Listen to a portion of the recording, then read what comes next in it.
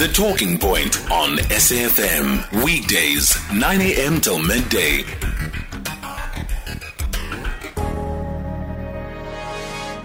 Eight minutes after 11 o'clock, you're listening to The Talking Point here on SAFM. My name is Oliver Dixon. Thank you for staying with us. If you're just joining us, welcome. In this hour, well, at least in what's left of the show in this hour, we're going to be speaking and try to make sense of the new subvariant of COVID-19 that has been recorded in South Africa. We're going to make sense about what this means. We don't know enough yet. What we do know is that it's more contagious, right? Spreads easier, spreads faster. But we don't know what that means epidemiologically beyond that. Hopefully we'll find out. But we have to start asking the questions, should it be that measures need to be taken to curb the spread of it or to curb the impact of it?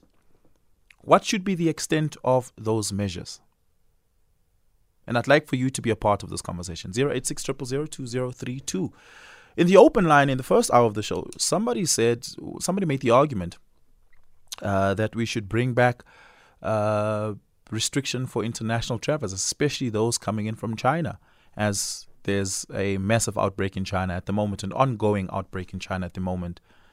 Those are one of the measures that are under consideration. My guest for this hour is Dr. Angelique Coetzee. She's the chairperson of the South African United Business Confederation's Health Committee, previously having served with the South African Medical Association. Dr. Angelique, good morning, and thank you so much for your time. Really, really do appreciate you making time to have this conversation with us. Let's perhaps start here.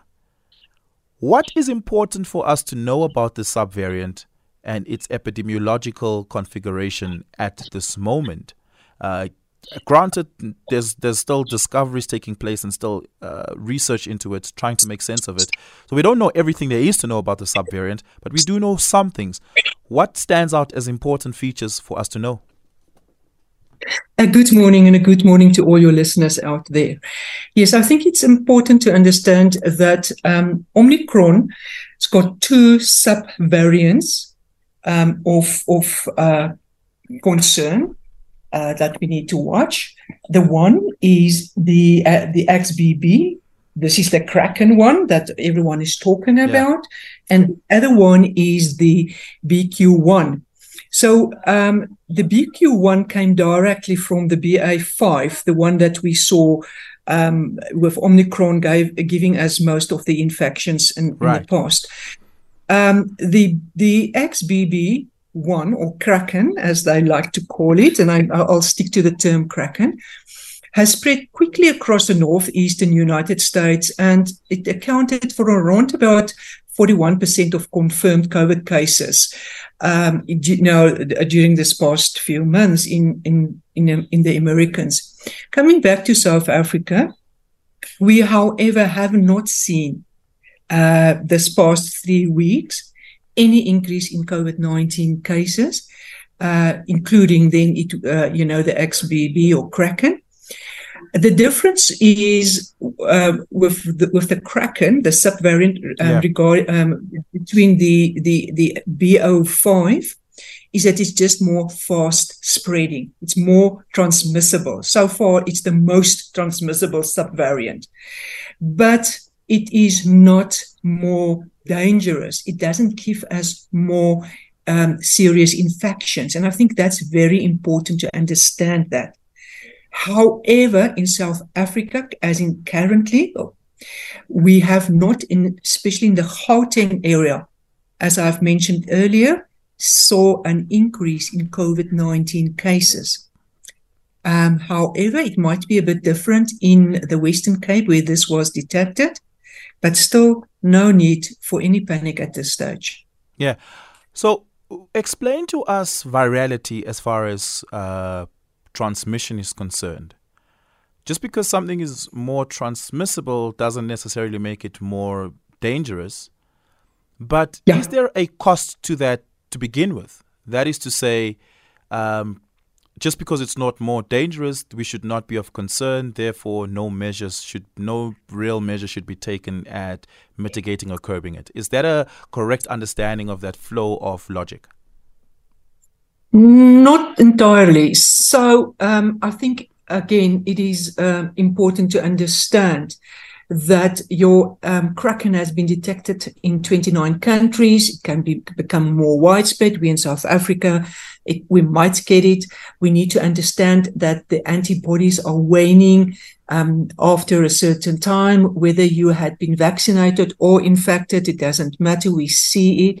So my advice for the people out in South Africa would be, if you are above the age of 60, with a lot of comorbidities means I've got hypertension, diabetes, cancer, HIV uncontrolled, TB, that type of thing. I've got chronic diseases that will bring down or influence my immune system.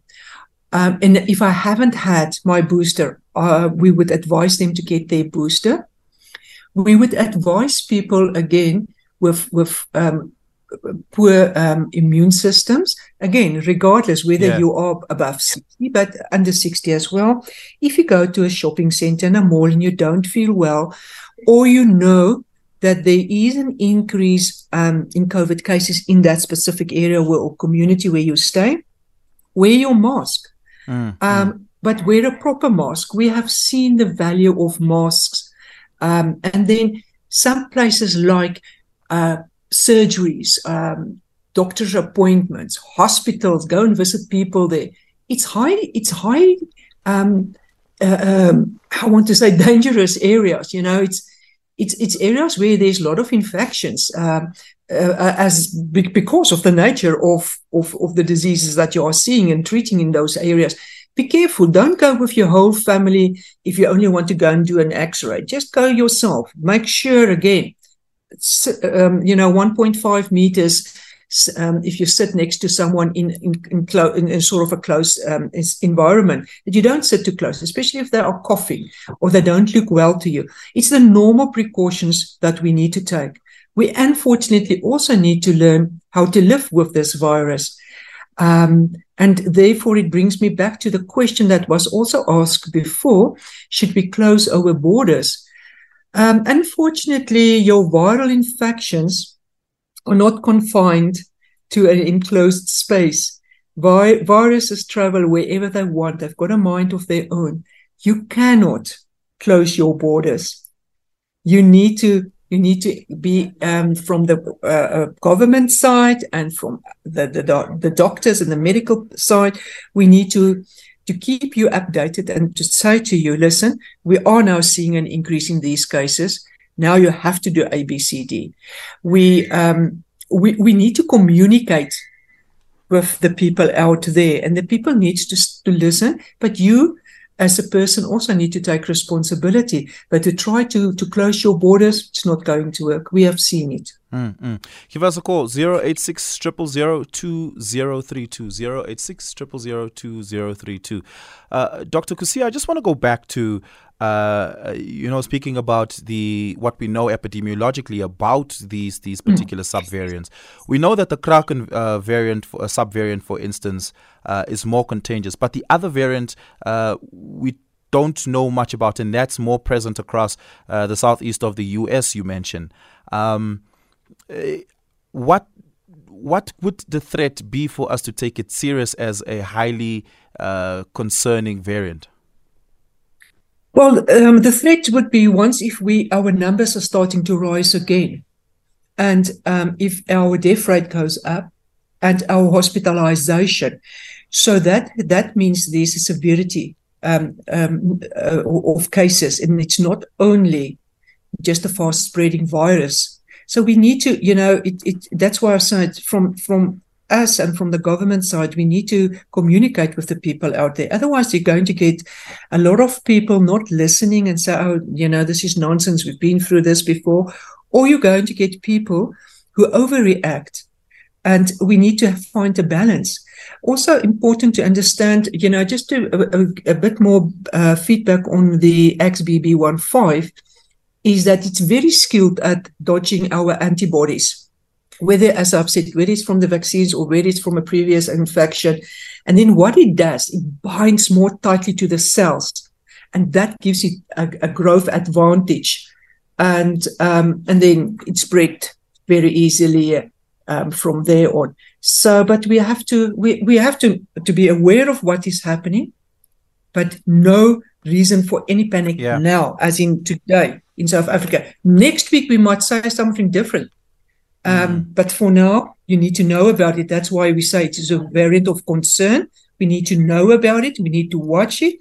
And we need to tell the people out there, once we really see an outbreak. So the XBB1, you say, is quite skillful in evading our antibodies and binds more tightly to our cells. And that makes it more contagious as far as virality is concerned.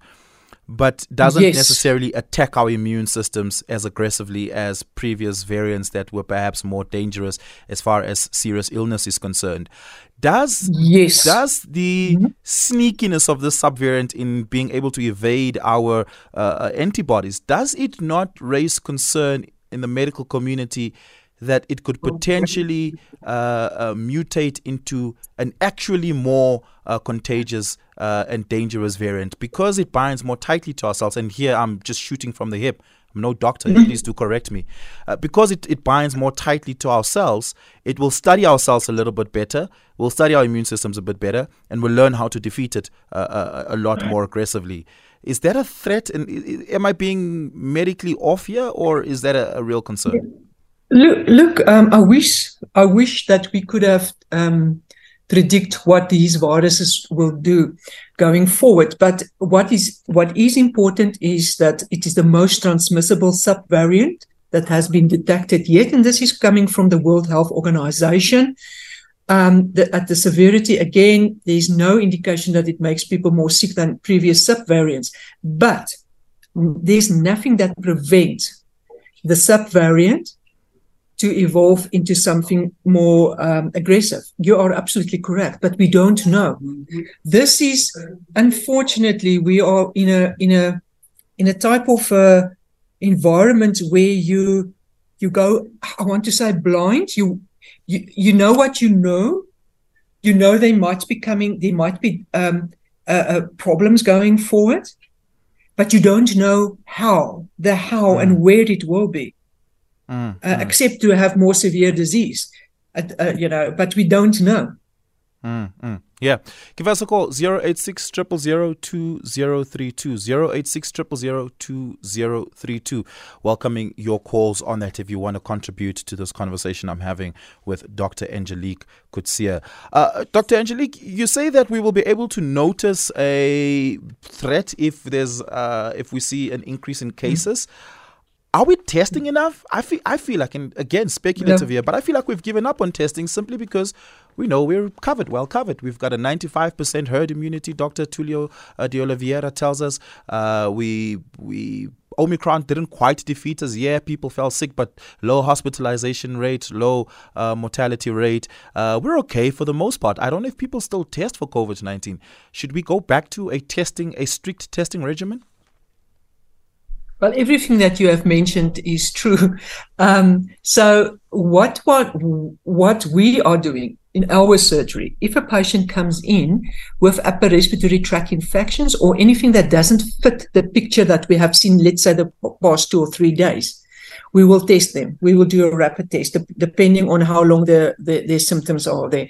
So it's always a good thing. But as I've said, the last 3 weeks in the Gauteng area, and I've been working right through the festive season, we haven't really seen any upper respiratory tract infections. Yes, we see a lot of musculoskeletal type of complaints. We see tiredness. We see a lot of mental illnesses, which might be related, which we never see this time of the year. Normally it ends right, December.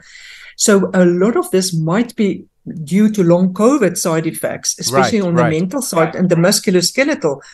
But that's what we see. So clinically, we don't see an increase now at this stage of any respiratory tract infections. And that's what we watch. So if you have a respiratory tract infection with symptoms longer than 24 hours, a rapid test would be I think, the right thing to do until we have decided or see, yes, there is an increase in those cases. Yeah. Then from a doctor's side point is if I started this morning and all of a sudden I have, let's say, out of 10 patients, 5 with upper respiratory tract infection, then I also would know something is wrong because that's not the pattern that we are seeing. So that's another way of looking at it. Right. Do doctors have a reporting feedback loop system somehow to be able to, bring about alerts when there's a pattern emerging? Yes, we do have. The doctors are supposed to be linked with NICD database, and we will report into the NICD database. Yeah. Give us a call, 086 000 2032. I've got a few questions for you here, Dr. Angelique. Let's have a listen at these. Good morning, Oliver. How are you? Kindly ask the doctor for me in terms of the vaccine. Did the people from China get vaccination?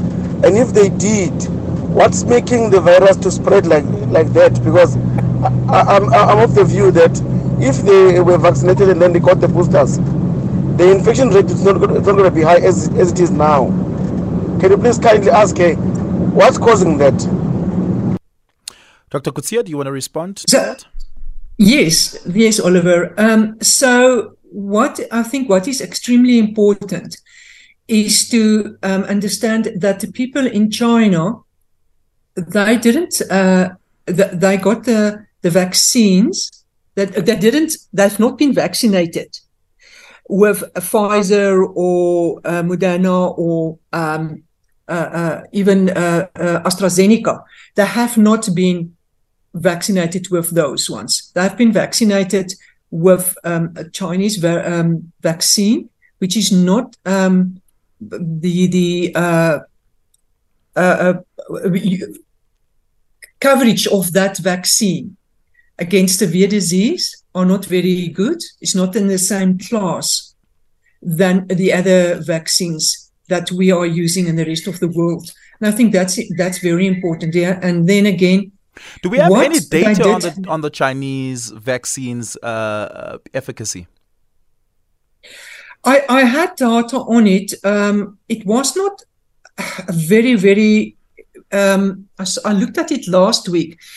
It was not on the mild disease. All the vaccines more or less the same against mild disease, but on severe disease, it was quite much lower than the Novavax. And so the Novavax is about 89%.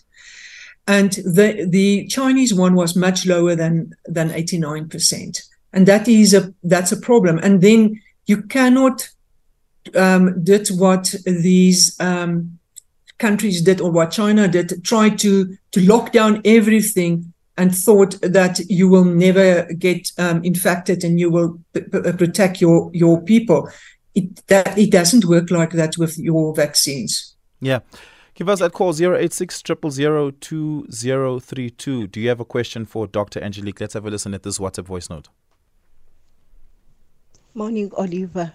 In actual fact, in hospitals, it should be a restriction. There should be some restriction that people, when they visit hospitals, should wear masks all the time. It should be made a norm that masks must be worn when one visits the hospitals. Thank you. I'm calling from Butterworth. So this brings back an important question, Dr. Angelique. Should we consider lockdown restrictions even at the lower end? So like a lockdown level 1 where mask wearing inside of buildings was a mandatory thing, where hand sanitizing when entering a building was a mandatory thing, where social distancing was mandatory still at that level, and perhaps even isolation if you've tested positive for COVID. Right now, you don't even have to isolate if you're positive for COVID, right? Because there are no lockdown restrictions in place. The Disaster Management Act, this national state of disaster has been revoked, and we're living as though it's normal. Should there be a consideration at a policy level of reintroducing some of those measures, not at a voluntary, encouraging way, but at a mandatory level? Well, I think what is extremely important is that the moment when we really see an increase in cases, that we bring back the mask wearing. But you have to understand there's such a lot of pushback from people regarding masks. There's such a lot of pushback for people with social distancing. And yes, I fully agree with the previous speaker from Butterworth, regarding mask wearing in hospitals and those type of places. And that's, I mentioned it right in the beginning of the conversation, that if you go into healthcare facilities, you should not take your whole family with. If you just quickly want to get your medicine or go for an x-ray, just you yourself, and please be aware that you are entering a place where there's lots of germs. And it's not only COVID that's there. There's other infectious diseases as well that you can get if someone is coughing and no one is wearing any masks. I fully agree with that. But there's a huge pushback currently. And we can never afford to go back to lockdown level 5. Never, ever. We cannot. That we never can do. But yes, can we afford a lockdown level 1? We can, but for now, it's not going to help us, because there is still no, it's not going to prevent the spread of the virus. And again, people are going to say, well, no one is sick, so why do I need to wear my mask? But the moment when we have the numbers and see the numbers starting to increase, then it's a different picture, total different picture. At what level do you have I'm perhaps being a little bit unfair here, but at what level do you think the number should reach for concern lights to go on? They normally say, they talk about infectivity rate of about 5%. So I would say if we, for now, currently, not a lot, there's really not any increases in cases. But if we start to reach round about 5,000 plus 10,000 positive cases, again, it depends on how many people have been tested, because that's how you work it out, the positivity rate. Then you need to start to make people aware and start bringing mask wearing back. In our surgeries, we still wear masks when we see the patients, and I think that's very important. And that is what doctors need to do. Doctors still need to wear their masks. I've fallen out of the loop, but how high is a positivity rate considered? At what point is a positivity rate considered to be high? I think it's 5%. I'm speaking under correction. I'll double check for you, but I think it's 5%. Okay, give us a call, 086 0002032. We continue the conversation. On the other side of this, it's 11:30. Let's take your news headlines with Mphosi Tole.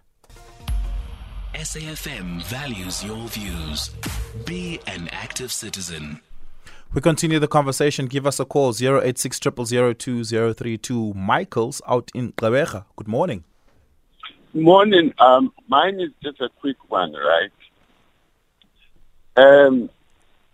If the first job didn't work, and the second one, and the third one, and you now need a booster, what is the booster going to do that the first, second, third job did not do?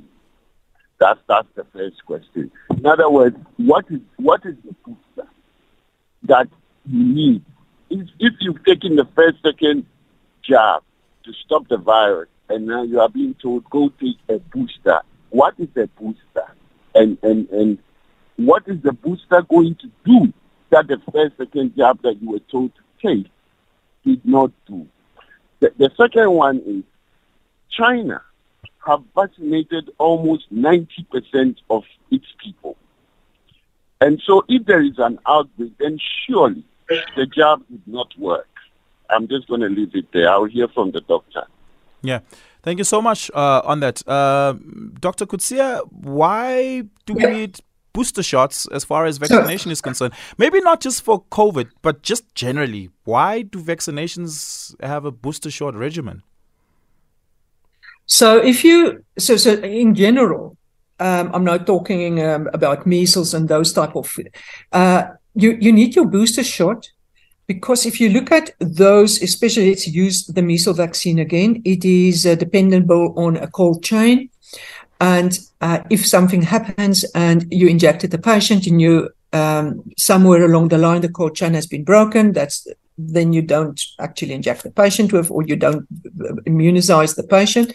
So you would like to have at least 2 to 3 injections, because measles is something that you can cure or is preventable with vaccinations. So, and then you also would like to make sure 6 months later that you boost the immune system again, so that your memory cells will remember if they get in contact with the virus, in this case, the measles virus. Just to come back to the vaccines, remember what we have said is that the antibody starts to wean around about from 4 months down upwards or downwards, but definitely from 6 months.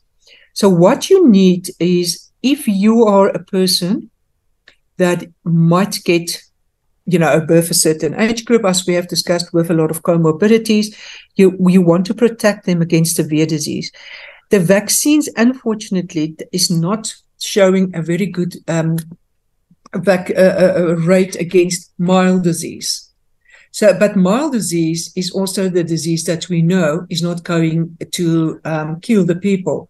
So we can still live with people with mild disease, but your severe disease, that's the problem. And look, we have said that Omicron is a mild disease. I think a lot of the effectivity against severe disease of the vaccines will only be tested once if you get really a new variant or new subvariant giving us severe disease. Right. But for now, it seems that for the current subvariants that's out there, you are being protected against them for severe disease. That's how it looks like at this stage. Yeah. And that's why we want people at above a certain age, because they are the people who's the most vulnerable. If we looked at all the previous studies and data of getting severe or, dying from COVID, even mild COVID, you can still die from mild COVID, don't misunderstand us. But your risks are less. Yeah, depending on your age group and your other diseases. How do we classify severe disease versus mild disease? Is it the type of symptoms that you're suffering from, or the severity of those symptoms? And can you delineate some of those for us? Both. It's the type of symptoms. Those people get oxygen deprivation, the SATs. I think that's the easiest way. The oxygen levels go very low. They would need oxygen support. They can get pneumonia. They can get a severe lockdown or a severe, what is the correct word? They get really very sick. Diabetes, we have seen the increase in diabetes. Once, it's as if your whole immune system is being overwhelmed. You're very sick while you're lying in ICU. Those patients will be admitted. You can't get them better at home. They need special supportive treatment. Again, there's not a lot of medication that we do have out there to treat your severe diseases. So preferably you would like to have these patients being vaccinated or having their booster if it's more than 6 months ago. And especially, again, your certain cohort of people above a certain age, we have said this, and people who are most at risk. Those are the people, I think, that it's important to look at them. Yeah. Let's have a listen at this WhatsApp voice note. Hi, Oliver, Anonymous from Mpumalanga. I've got one question. I hear your guest there saying, even if we close borders, it doesn't work like that. So if you close early, if you close the borders very early, how then does the virus form within that particular country that has closed off their border? Because I believe that we are already late. If let's say next week we say the president announces that he's closing the borders, it's already late. Because if you remember back then, this thing started in December 2019, and then came February, it started to hit us, but not so much. Then March, not so much. So my question is, if we close early, can that not work rather than waiting for the last day and say, no, we are closing, whereas people have already moved in and it's spreading. Thank you. Dr. Coetzee, do you have a response to the travel? You see, I guess that the travel restriction conversation is a twofold one, right? And I think that when we speak about closing borders, what does that look like versus restrictions for travelers coming in from a certain country, being placed under quarantine and all of that sort of protocol and practices? In response, can you perhaps take that distinction into consideration? So I think what is important to understand, again, you cannot contain a virus. That's the first thing. The second thing is, what borders are you going to close? Are you going to close all your borders with your neighboring countries where you do in and export? Are you going to close your air travelers? Are you going to close your sea traveling? Are you going to close all of that? And then what is it going to do again?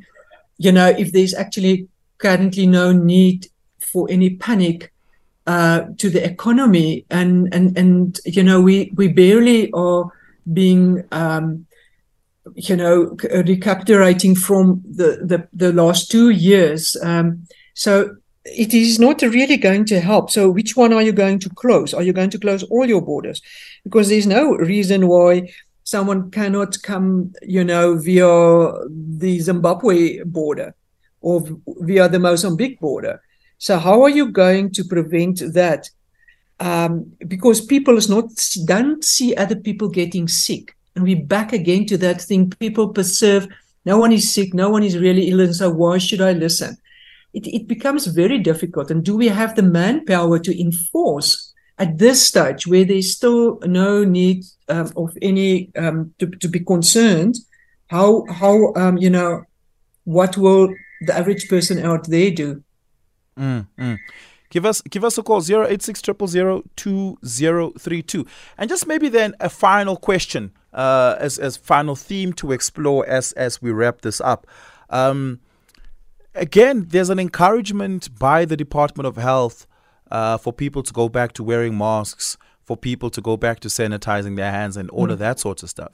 But people still do get infected with COVID. I'm double vaccinated and I still contracted COVID, right? True. And in my instance, it came at a cost. I was not severely sick that I needed hospitalization, but I was sick for quite a long time. In fact, I was sick for more than 3 weeks, just under a month, where I'd lost my voice, for instance, and I can't do this without a voice, for instance. So I was not, I couldn't work for a while, and my recovery was quite precarious. It impacted my diet and all of that sort of stuff. And it makes me, bring back to the fore the question about what the price of COVID really is in the day-to-day lives of people, and whether we should really be thinking of it as an unimpactful, often innocuous virus in the same way we think of the regular seasonal flu, for instance. How should we conceptualize COVID-19 going forward as far as disease classification and impact is considered in the workplace, in schools, and all of that? And for instance, again, I bring back that question around whether or not we need a mandatory intervention for mask wearing, hand sanitizing, and whether or not companies should start placing that on their workers, whether companies should go back, businesses should go back to encouraging remote working traditions and practices to minimize, for instance, human interaction, or whether or not we really should just soldier on and fight through this. Oliver, if you ask me, I'm a mask a fan. For me, you need to wear a mask if you go to any healthcare facility, if you go to church, if you go to the shopping centers. For me, that's my personal opinion, and also a lot of the literature that I've read. But you can just as well go to one of the deans in one of the very famous universities in South Africa, and they will tell you it doesn't work. So, it's very, very difficult because the studies do show that mask wearing is very effective. But how do you get the people to understand this? People think we're not even in COVID anymore. We're still in a pandemic. No one said that we're out of a pandemic. We're still in a pandemic. And we need to understand and we need to take responsibility. For now, I would say each and everyone need to take responsibility for your own health and the health of your loved ones and your children close to you. Yeah, absolutely. You need to hear this. You need to make sure. And it's very simple. It's the mask, the hand sanitizer, and the social distance. It's not difficult, but people doesn't want to do that. Absolutely. I promise you, there's a huge pushback around this. And people get cross. I've been criticized many times because I say they must wear masks. So why do they need to wear masks? Then you get sick. You don't need to wear the mask, get sick. But as you correctly said, don't forget, long COVID is with mild disease. Long COVID is not confined to severe disease. Absolutely. Dr. Coetzee, thank you so much. And that's a problem. Dr. Coetzee, thank you so much for your time this morning. Really, really do appreciate it. Incredibly insightful. That brings us to the end of the show. Thank you to you for listening. Thank you for your time this morning. From myself and Kanya, it's really been an honor and a pleasure. We'll be back with you tomorrow at 9 a.m. sharp. It's time for your book reading, Sitting Pretty.